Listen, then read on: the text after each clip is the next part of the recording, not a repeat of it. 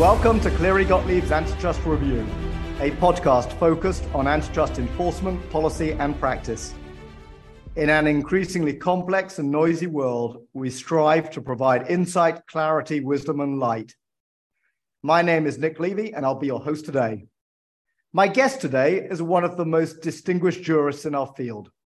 An economist by training, he's taught at one of France's leading business and management schools for 50 years and has held numerous other academic roles, including on 3 occasions, Global Professor of Antitrust at New York University. Perhaps best known for his steely chairmanship of the OECD's Competition Committee, over which he's presided for around 30 years with authority, patience, and a great sense of purpose. He's also been a vice chair of the French Competition Authority, judge on the French Supreme Court. He's served as a non-executive director of the UK Office of Fair Trading. He's been president of the WTO Working Group on Trade and Competition, and he's written with insight and passion about antitrust policy and enforcement. I'm delighted to welcome Professor Frédéric Jenny.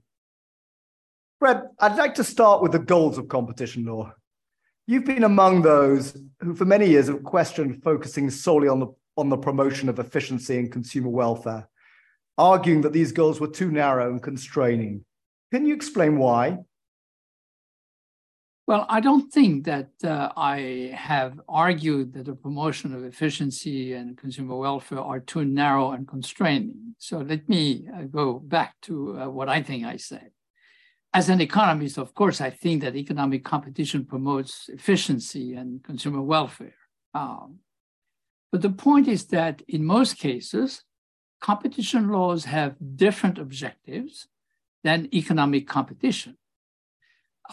It may be the control of economic power, the achievement of the single market, fairness, the promotion of competitivity of the domestic firms, the promotion of historically disadvantaged segments of the population, et cetera, et cetera.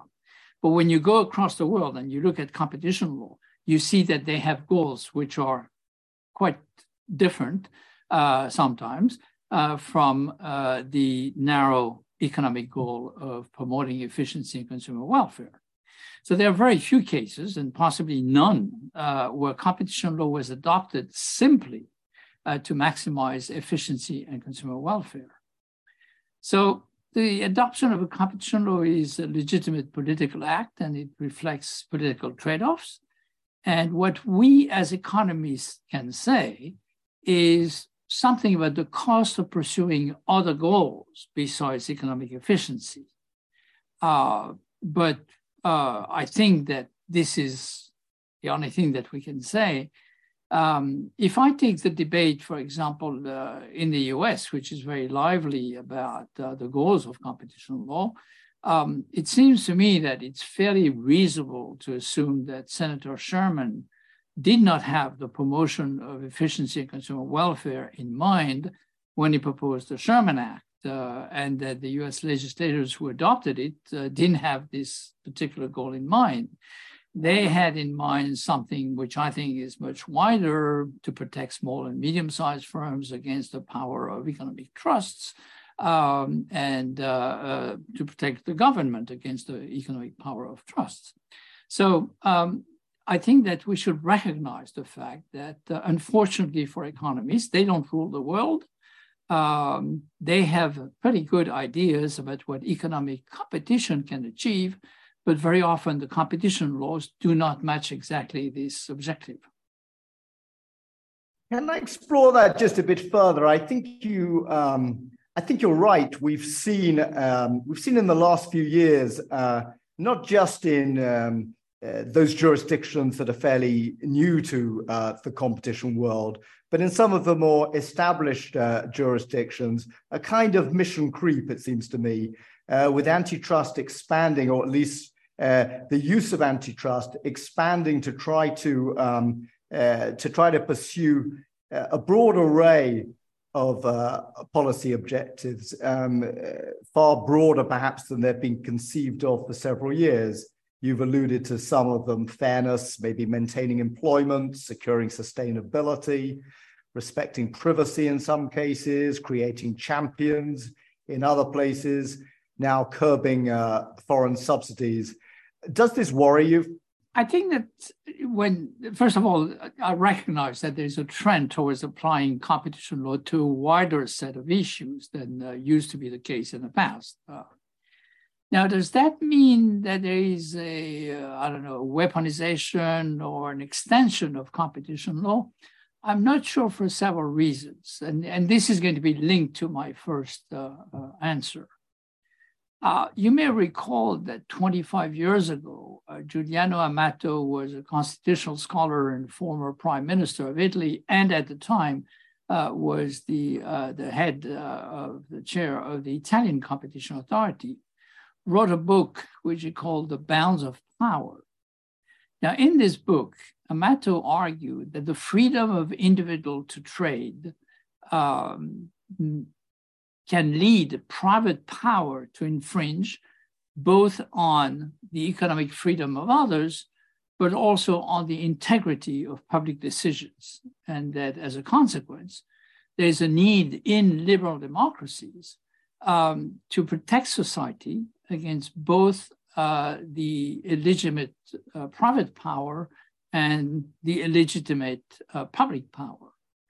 And he argued that the function of competition law is precisely to set the economic boundaries between the acceptable expression of private and public power. Private economic powers could limit the economic freedom of others, as well as it could threaten the power of the states. And that's why we need this frontier.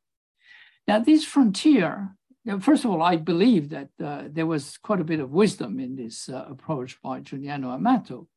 But I would argue that this frontier tends to shift over time because of objective circumstances on the one hand, and also because of political shifts in the mood of countries, the evolution of political ideas, I would say.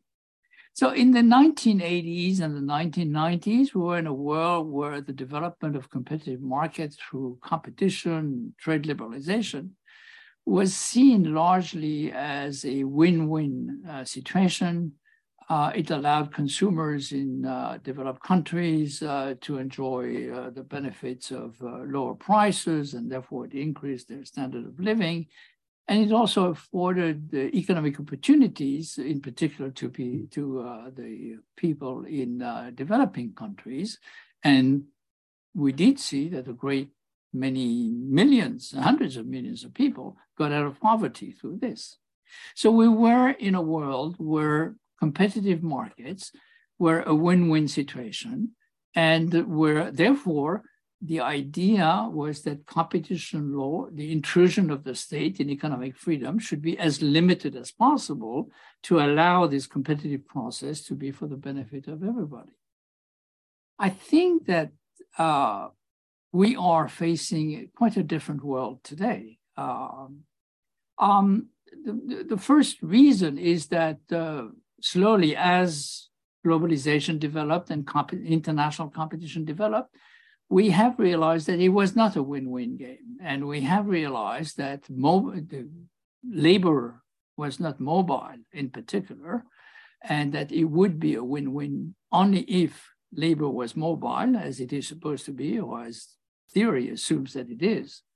But when labor is not mobile, it means that there are going to be losers in the competition game. There are going to be firms that are going to go bankrupt, and the labor in those firms is not going to be able to move to another place where there might be economic opportunities, or to find other jobs the jobs that they had originally. And those people are going to be displaced.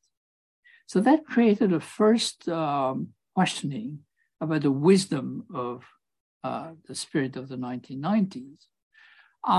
So that led to, in the international scene, to the idea that unfair competition could be destructive, really, and not at all a win-win. And then further to this, we have faced a number of circumstances which have led us to believe generally that government intervention may be more justified than we thought in the 1990s or in the early 2000s. The financial crisis in 2008 showed clearly that even competitive markets, such as the banking market or the real estate market in the US, can go wrong, and that they need to be regulated. The COVID crisis showed us something else, which is the fact that on markets, there can be some circumstances which are going to lead to disadjustment between demand and supply, and that the adjustment through competition is going to be very slow and sometimes too slow.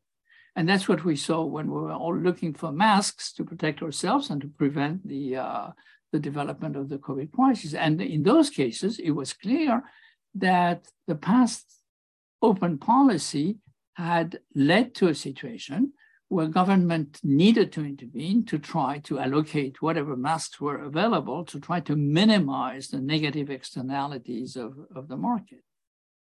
And then we moved on to the climate crisis, the realization that indeed trying to maximize output through economic efficiency, to allocate resources in such a way that we're going to have maximum output, may in itself have a negative externality, which is the depletion of resources for the next generation.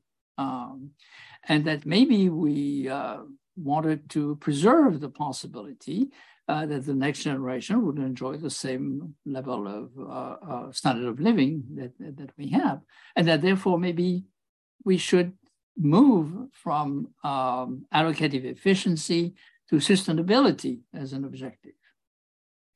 And finally, there's been the digital revolution, the emergence of the digital sector, the development of the sector, which has meant that two things. It has meant, first of all, that clearly there was a need for huge reallocation of resources to help the development of the digitalization of the economy, and that therefore some kind of industrial policy had to be undertaken to facilitate this movement. And second, it has revived, I would say, competition between nation states over technology. Again, there's the idea that government should intervene. So I think that the border, the frontier between private power and public power, which Amato talked about, has shifted. And now there is much more tolerance or even desire to see governments intervene and to limit the private power than used to be the case previously. So I think that what you are referring to, this expansion of antitrust, to a certain extent reflect that shift in the ideas and the fact that there's much more desire, I would say, to see government regulate private power than used to be the case for the reasons which I've explained. Now, on a more technical level, I would say another thing, which is the fact that not all the extensions that we talk about are really so new or so extraordinary.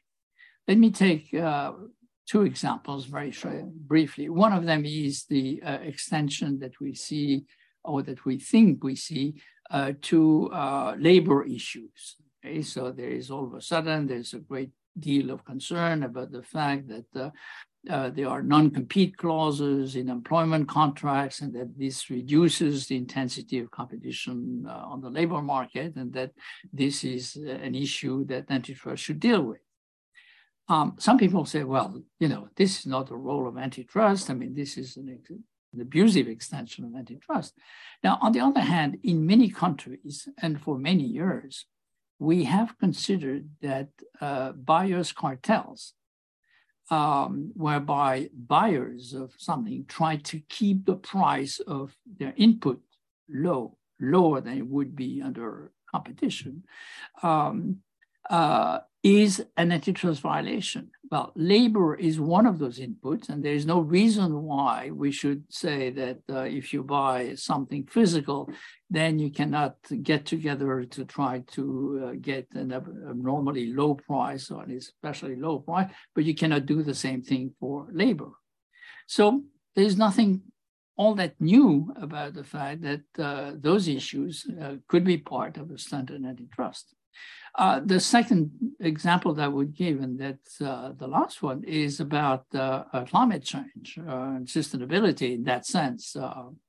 Now, climate change requires, it's basically a call for two things. One of them to say that the efficiency defense should be wider than it usually is, particularly in Europe, where it's very narrowly construed. And when you argue that an anti-competitive practice can have an efficiency defense, you limit it to two things. But one of them is that you limit it to the consumers who have been hurt directly by the anti-competitive practice. Now, if we're talking about climate change, it's very clear that the efficiencies that may reduce the carbon emission, for example, are going to benefit to everybody, not only the people who are the customers of, let's say, the automobile manufacturers, but also the people who don't have a car. Okay, so there's a first desire to say, well, when one takes into consideration efficiencies, one should be wider, have a wider spectrum than used to be the case. And the second call is to say, shouldn't we look a little bit more dynamically? Shouldn't we have a time perspective, which is a bit longer than the one that we're used to?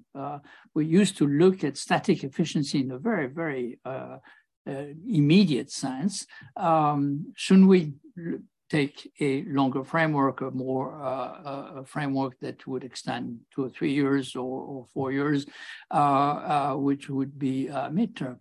Now, economic theory doesn't say that we shouldn't do that. I mean, it's only the practice of competition authorities, which has been over the world, to have a very narrow definition of what is an acceptable efficiency and a very narrow time frame.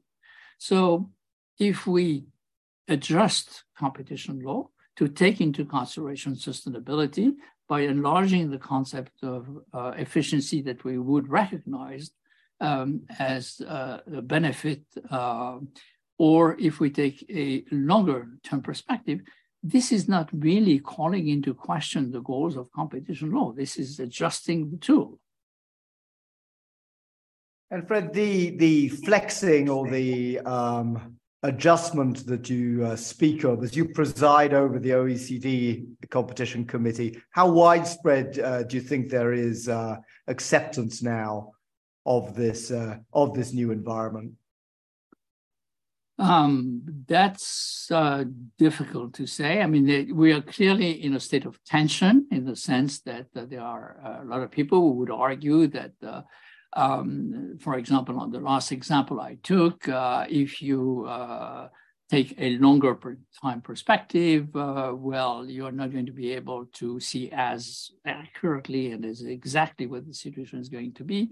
And there is, on the other hand, as you have mentioned in your question, your original question, there is a great desire on the part of competition authorities to face and to deal with some of those problems. And this is pushed because competition authority wants to be seen as relevant. And if they are seen as being irrelevant, they are not satisfied, and no one is satisfied with competition law. So I think that I wouldn't talk about acceptance, but I would say that there's a tolerance that is increasing. And if you look at Europe, for example, it's very clear that you have competition authorities like the Dutch Competition Authority, which is far in advance. You look at the EU Commission, it dealing it as a chapter on sustainability in its guidelines, but it still doesn't very clearly decide that out-of-market efficiencies are going to be taken into consideration. So, but yet it adds a chapter. So, I mean, we are in a state of flux. Let me turn to merger control, where after several decades, I think, where there was broad consensus, I think, as to the way in which the merger rules will be applied. We've seen increasing activism over the last few years with the US agency heads, together with a number of other agency heads, the FCO, I think of, the CMA, the ACCC, calling for more interventionist enforcement and themselves intervening more often and more forcibly. I have two questions. First, did you see this coming? And secondly, what's your reaction? I think that it's pretty obvious that there have been calls for strong or stronger enforcement, but that this call has been largely a call for stronger enforcement against very successful digital firms, and that competition authorities have been under a lot of criticism, I would say, by people who thought that in the past they have not acted against mergers in particular that have increased the power of those platforms. One of the reasons why there's been this call, I think, is the fact that the digital sector has attracted attention because a few very large platforms have made extraordinary amount of profits in a very short period of time. And this has captured people's imagination and said, well, there's got to be something wrong if nothing is done to prevent them from getting all those profits. Now, it may be true first, technically, that the digital sector may warrant a special vigilance on competition issues because of the very rapid pace of development of the technology, the importance of this technology, the tendency for digital markets to tip because of network effects and because of other effects of that kind. So the call for vigilance in itself is not extraordinary. But from an economic analysis standpoint, of course, I have a reservation, which is the following. Just the fact that a few very large platforms make an enormous amount of profit doesn't tell me anything about competition. And there are three origins possible for those profits. One of them is the fact that they've become very efficient. They have lower costs, and so they allow a lot of tasks to be made with lower costs, and that's great. The second thing is that they may have a huge amount of profits because they increase the quality of a number of services, or they create new services, which are very much desired. So they expand demand, and that's also great. Now, the third possibility is indeed that they have monopoly power and they use it. Okay. Now, the fact that they have a lot of profit doesn't tell me anything about whether this is the good profit, like the good cholesterol, or the bad profit, like the bad cholesterol. Okay? So I don't think one should be excited by the fact that they have a lot of profit. One should try to figure out what is the origin. And from the competition point of view, we want to avoid the monopoly of rent, but we don't want to discourage or to penalize profits, which comes from efficiency or innovation. Now, so I think that's one part of the answer to your question. The second part is more general. What you raise as a question is over and beyond economic reasoning, whether competition authorities should be responsive to changing political climate. Okay, there is a climate that power has all kinds of possible negative aspects, and in particular, that digital power can undermine democratic governance. Okay? And therefore, there's a call for competition authorities because they have a tool to try to intervene, to try to keep this power in check. Now, it's an open question whether competition authorities should be responsive to this. I mean, first of all, there are countries where competition is enforced by political appointees, and the US is certainly the case, where both the head of the FTC and the head of the Justice Department, even though he's independent, but they are chosen by the political forces which are in power at the time after the election. Second, in countries like Europe, where we do not have such a close link between political power and the power of the antitrust agencies, there's a question there. What we've seen is that the EU has decided to propose a change to its guidance on abuse, on exclusionary abuse of dominance, to try to take on board some of those considerations. And this proposed change is in fact really a bit of a change of philosophy and will lead to changes in enforcement. Is this legitimate? It's hard for me to think that it's entirely legitimate, particularly because it's openly done, so everybody is clear on what is happening. We have a concept of competition, which clearly has changed for the reasons which I've explained before. We have competition authorities adjusting to this new political will or political interpretation of what competition is all about. I don't think that it's entirely illegitimate. And I think that it was predictable precisely because I think for the reasons which I've explained, I think there have been those changes in the mood about what competition should mean. Fred, I'm sure you know well that businesses like certainty, and many will feel there's been a relatively certain, relatively predictable enforcement environment in the merger control field for about 20 years. That seems to have changed very fast and very quickly. Just within the last week, we've had the FTC bring a case, a conglomerate effects case of a kind that 20 years ago, the FTC and the Department of Justice were highly critical of when the European Commission advanced a similar kind of theory in the General Electric Honeywell case. We've seen in the Microsoft Activision case, the CMA blocked the transaction on the basis of a remedy offer that the European Commission considered not only to be acceptable, but actually to bring advantages of some kind.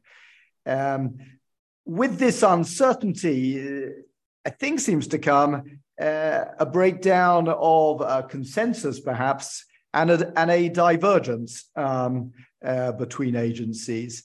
And obviously, companies have to face a world where they may have to accept the judgment of the most interventionist agency. So my question, Red, is, has a long-standing champion of convergence, after all, the OECD, in a sense, seeks to bring agencies together in an effort to secure convergence or a common view. Are you worried about what seems to be increasing divergence? And what do you think can be done about it, if anything? It's a complex question, like all of the questions that you ask, in fact. So there's several angles to it. First of all, if we talk about convergence, as you mentioned before, I think that we have to be clear that in the recent past, there have been two movements going in slightly different directions. First of all, at the international level, we have become much more tolerant of differences between competition laws around the world. And one of the reasons, I mean, there was a time, I remember at OECD, where the idea was that if you had any kind of public interest clause or provision in your law, this was a bad law and you should not enforce it. And then came South Africa, and South Africa said, well, thank you very much, but I am going to have in my law a provision that says that we are trying to use competition law to redress the terrible things that happened in the previous regime and to further the advancement of the Black population, which has been discriminated against. And the South Africans have said, look, of course we're going to have this in our competition law, because nobody in South Africa would be interested in competition unless we could use it in this way.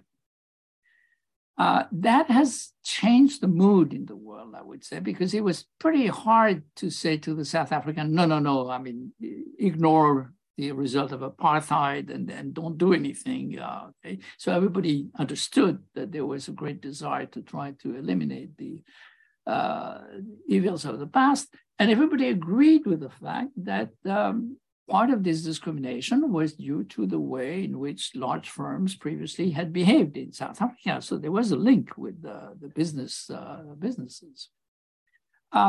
So I think the movement has been in the following direction. Okay, we understand that competition laws are political act and that therefore they may have objectives which are not purely economic, as economists would love them to be, but and maybe lawyers. But what we want are a number of things. First, if you are going to have public interest, we want those to be treated separately from the competition analysis. Okay. Second, we want to have guidelines to know ahead of time, and this goes to your question about legal predictability, to know how those public interest issues are going to be handled by your competition law.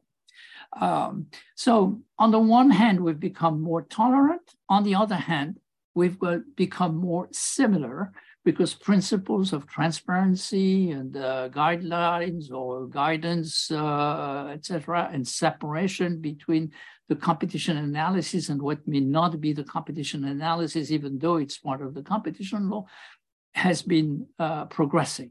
Okay. So I think that this is the movement, which is, so I'm not sure that this leads to a diminished predictability. I mean, if it's implemented correctly, it is not going to lead to a diminished predictability of the competition laws, even if they have wider goals. Now, there's a second part of your discussion, which is how come the CMA and the EU disagreed on the same case? They had basically the same analysis, and then they come to remedies and they have drastically different views on the remedies. I think that the reason is that we don't entirely understand how competition works in the digital sector. And that this is because the digital sector is very different from the real, the non-digital economy. We don't have pipeline firms, we have ecosystems. Those ecosystems are not in a particular market, but they can be, they can adapt their to many different services. I mean, their algorithm is able to function for many different services, which means that the notions of relevant market or the notions of potential entry are completely different. They don't compete on prices. They mostly compete on innovation and differentiation of products, et cetera, et cetera. So a lot of the instruments that we have are not very well adapted. And second, I think that one of the weak points of competition law has always been the relationship between competition and innovation, and this is crucial in the digital sector. So for all those reasons, I think that we're trying to adapt ourselves to the fact that we're dealing with a sector which is quite different from the sectors that we've dealt with previously. And at first, it's practically inevitable that there will be differences of appreciations on, but you may have noticed that whether at OECD or in many other forums, there have been a huge number of efforts, a huge number of events that have tried to analyze competition law in the digital sectors, and there are various different aspects. For example, at OECD, we've had 30 panels on those. I mean, so that's a lot, looking at all kinds of different issues to try to bring the countries as fast as possible to a similar understanding of the issues in the digital sector. So we still are not, I mean, there are still areas where there are divergences, but slowly but surely those divergences are, for example, I can point to two-sided platforms. At the beginning of the century, when we had cases in the banking sector, competition authorities completely disagreed with each other about how you should treat those two-sided platforms, whether they were two independent markets or whether they're two markets and you should not mix them, or whether you should treat them as a market with two sides. This took a while before a consensus emerged. Well, we're going through the same process for the digital sector in general. Let me turn to a related topic, which is cooperation and harmonization. You and the OECD have waged a long battle over many years, supported by commentators and corporations and lawyers, to harmonize merger enforcement and to reduce duplication. As a fellow soldier in this battle, I think it's fair to say we've had only mixed success. Companies face a bewildering and increasing number of antitrust agencies. And in fact, the situation's only becoming more complicated with FDI, with foreign subsidies, with all sorts of other things to take account of. And you find yourself in situations, you'll be familiar with the complaints about having to notify in very many jurisdictions, having to figure out different thresholds, receiving essentially the same requests from all sorts of agencies around the world. And at the end of the day, in most cases, they reach the same conclusion. You've observed this creation of this sort of extraordinary world over 30 years. 30 years ago, I will say there were only about half a dozen antitrust agencies. Now every country with a flag, more or less, has one. At the end of the day, sitting where we are now, do you think there's anything to be done? Should we just accept the world as we find it, a world that's probably only going to get more complicated? And finally, this is a three-part question. As we embark on digital regulation, which I will turn to next, do you think there are any lessons for digital regulation from the world we face in merger control and antitrust enforcement? Okay, so there are several issues which are, and you're right to mention them together because I think they are to a certain extent linked. So let me start with cooperation first.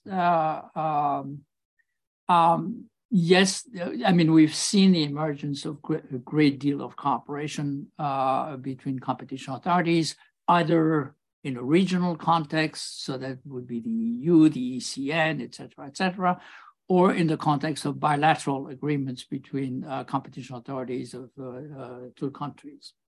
And the reason we have had this, I mean, it's important to go back.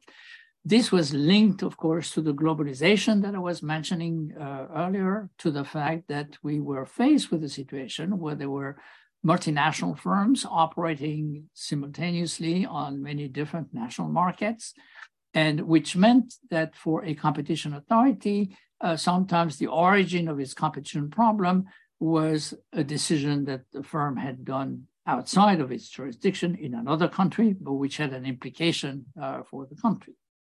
So the kind of cooperation that developed was a cooperation where the competition authority of the affected country could seek the help of the competition authorities of the country where the practice was initiated, which had an effect on the affected country.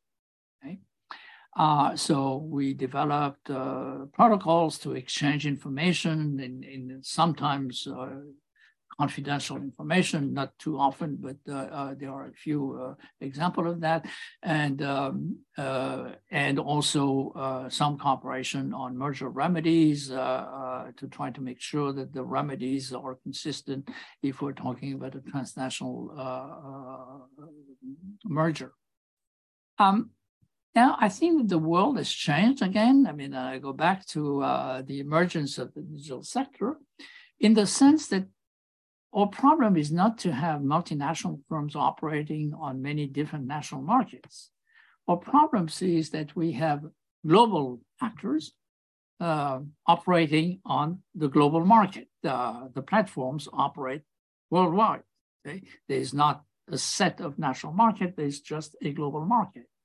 And each market is a very small part of this global market. So that means that many more practices in the digital sector, I think, anti-competitive practices or potentially anti-competitive practices, many more of those practices have exactly the same effect and present themselves exactly in the same way from one country to the next. because Google doesn't have a policy for France, which is different in many cases from the policy for Germany or the policy for India. It's the same, and very often the effect is the same. Now, in a configuration of that kind, where we start from a global market as opposed to starting from national markets, the question is really whether the style of cooperation that we have developed is particularly useful. So let me illustrate this with two examples. How many Booking.com cases do we want to have? I mean, Booking.com is attacked for price parity clauses, was attacked. And so there was a case in Germany, there was a case in Sweden, there was a case in France, there was a case everywhere. Now, we were all going after the same practice, which basically seemed to have exactly the same effect. And there was a terrible waste of time. And cooperation protocols were not so useful for two reasons. But one of them was that in cases of that type, there's not much information that you don't know because the policy is set worldwide. So you have all the information you need. I mean, it's public. So you have exactly the same case as the other country.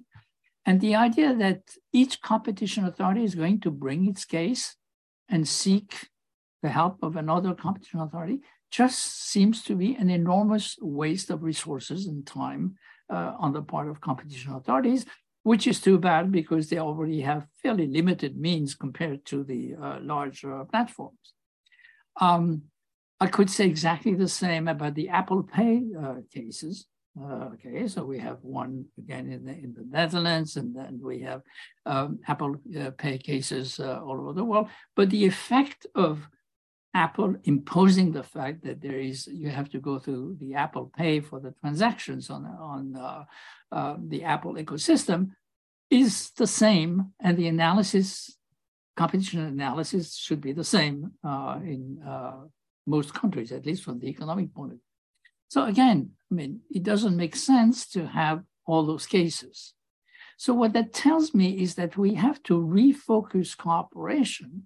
It's not so much cooperation on helping each other investigate a case, but we need some kind of coordination of cases. Now, I'm saying there are many ways, or there are different ways that one can do that. One of them is that we can have a lead jurisdiction, for example, or we can have mutual recognition of decisions that don't require that we go through all the steps of, or we can have joint decisions. And it happens that in the Booking.com case, the Swedish Competition Authority, the French Competition Authority, and the Italian Competition Authority actually rendered a joint decision. Okay, so this is, I mean, whatever the reasons for that, but we see that there was an example of a joint decision.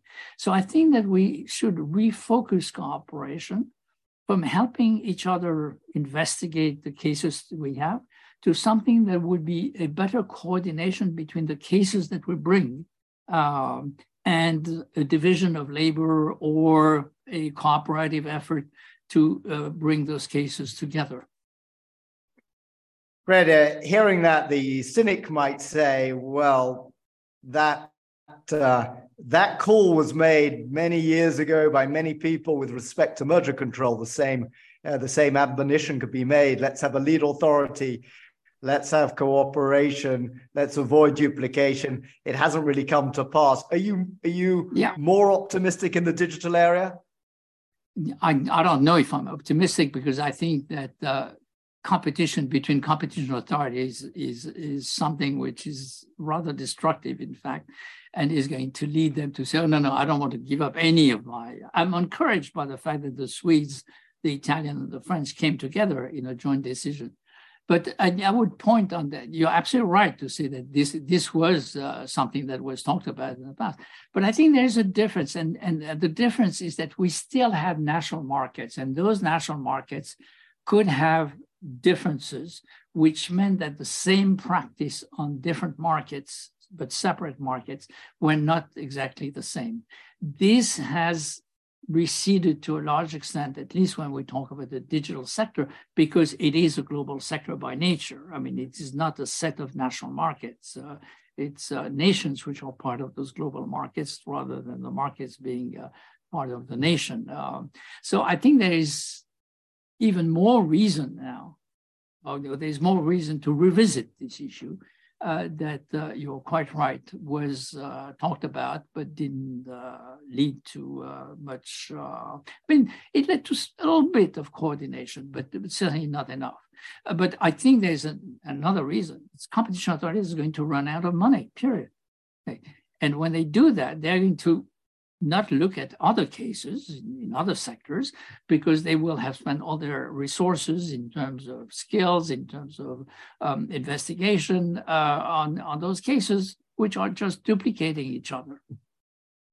Well, there's a very real debate to be had, it seems to me, about just how much we can expect of competition agencies now. I mean, we're piling on additional responsibilities, foreign subsidies, for example, for the European Commission, in addition to digital regulation, in addition to merger control and state aid. And that inevitably, unless you expand the number of people, is going to mean fewer people for cartels and for other sorts of enforcement activities. But we've touched on digital regulation a couple of times. Of course, it's impossible to ignore in this environment. A couple of questions.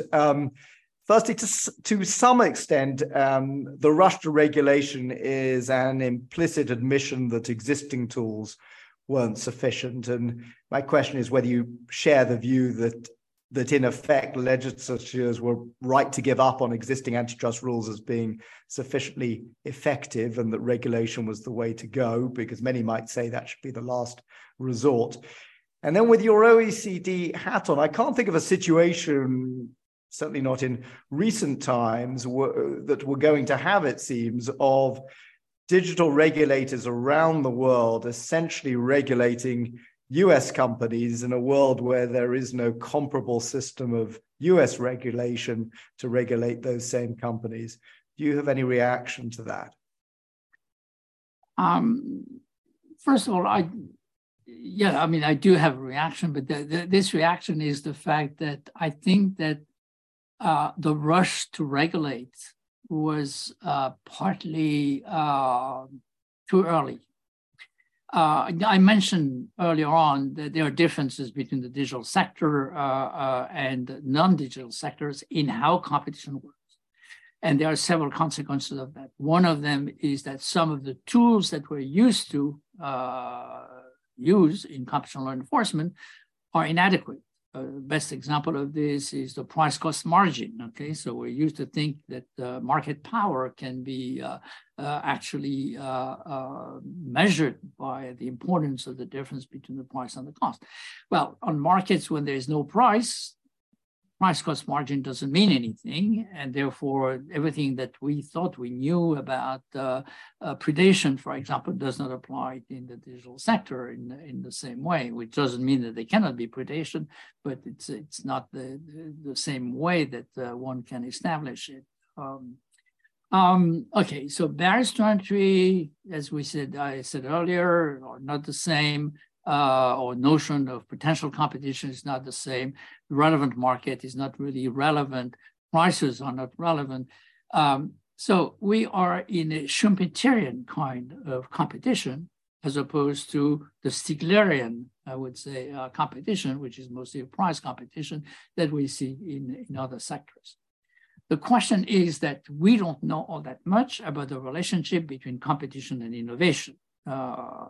I hear that, there's this inverted U curve, and I smile when I hear that because it makes me feel very young. I mean, in 1977, before 1977, it was 1972, Mike Scherer used to teach me that when I was in school in the US. Okay. So since then, not much has happened. But the reality of the sector, which becomes a crucially important part of the economy, is that we are now in a Schumpeterian kind of environment, and therefore we have to deal with this. Now, before one can regulate, one should understand the issue. Just like before enforcing competition law, one should understand how competition works. And it seems to me that rushing into decision, particularly with the kind of regulation that we have in the DMA, which pronounces prohibitions, without having thought about the fact that competitors may have, because of the nature of digital firms, which are multi-sided, they may have different business models. And if they have different business models, maybe a prohibition is adequate for some firms, but not for the others, which have a different way of functioning. I think that there's a danger there. So if we were to say we want a regulation, if we thought that we knew enough, since it's still a relatively new field, I would much prefer the kind of regulation which is proposed in the UK, which is a more bespoke regulation. Competition authorities have a lot of power, but those power they're going to use after having looked precisely at the competition issues that they think is bothering them, rather than having pronouncement ab initio that this and that practice should be prohibited. So I think that we are going a bit too fast. Now, I think that eventually there is going to be convergence in regulations because we're going to learn and we're going to revise them. And even if you think about the DMA, it's always been mentioned that the DMA could be revised and will be revised as experience is gained. But I think that this is another reason not to have too strict a regulation at the beginning, because we're not entirely sure what this is going to do to innovation. And I think that innovation is really important. Right, thank you. One last question before the quick fire questions.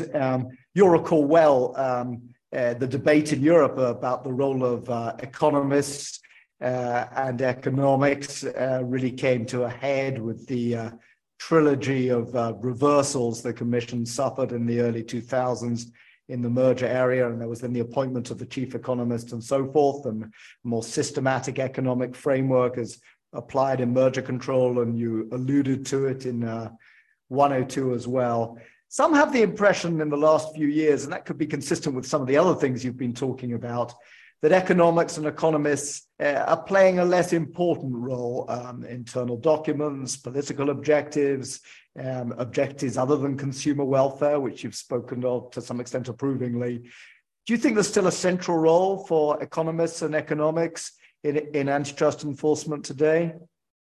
As an economist, I tend to think that the economic dimension of competition is quite important. But as I said, as a practitioner, I also say that this is only one part of the story. Second thing, I tend to agree with you that the role of economists is not as important now as would have been anticipated when we were in 2020, for example. And I think there's maybe three reasons why this is true. The first one is what I've talked about, the fact that there's been a shift from the static efficiency framework into a more dynamic kind of perspective, and that economists have less to say about the dynamic perspective because they have less, because they started from a static model, really, and that's where they have developed their trade, and that's where they have more certainty and more things to contribute. So I think there's a period of adaptation. The period of adaptation is that now the economics of innovation is coming back as a major field of investigation. But for the time being, looking at the incentives and how the practice is going to change the incentive in the short run may be less central to the desire to keep in checks economic power in general. I think the second reason is the fact that, contrary maybe to what you seem to have said, I do not actually believe that the EU Commission moved to a more economic approach. there was the guidelines or the guidance, the paper on the exclusionary abuse of dominance, but it was never followed. At some point, the Commission asked the Economic Advisory Group, what do you think? How do you think we should interpret competition law? And that gave a great paper. And the paper had a great advantage, which is that it was bringing, at least formally, the EU closer to what was being done in the US. And as soon as the paper was out, it was forgotten by the Commission. Or it was ignored rather than forgotten. I don't think it was forgotten. I think it was ignored. And I mean, there are several reasons for that. One possibility is the fact that the DG Comp was worried about the fact that the judges would not, the courts would not follow this approach. And we know that there was resistance initially.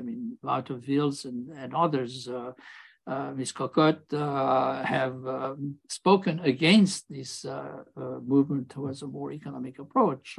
So the fear of being defeated by the courts may have pushed the legal service to push the DG Comp not to implement the more economic approach. This is in the area of anti-competitive practices. I completely agree with the fact that with respect to merger control, there's been much more import of economic analysis than there was, and that this has been for the better. But if we take abuses of dominance, or if we take vertical restrictions, there hasn't been much economic analysis at all.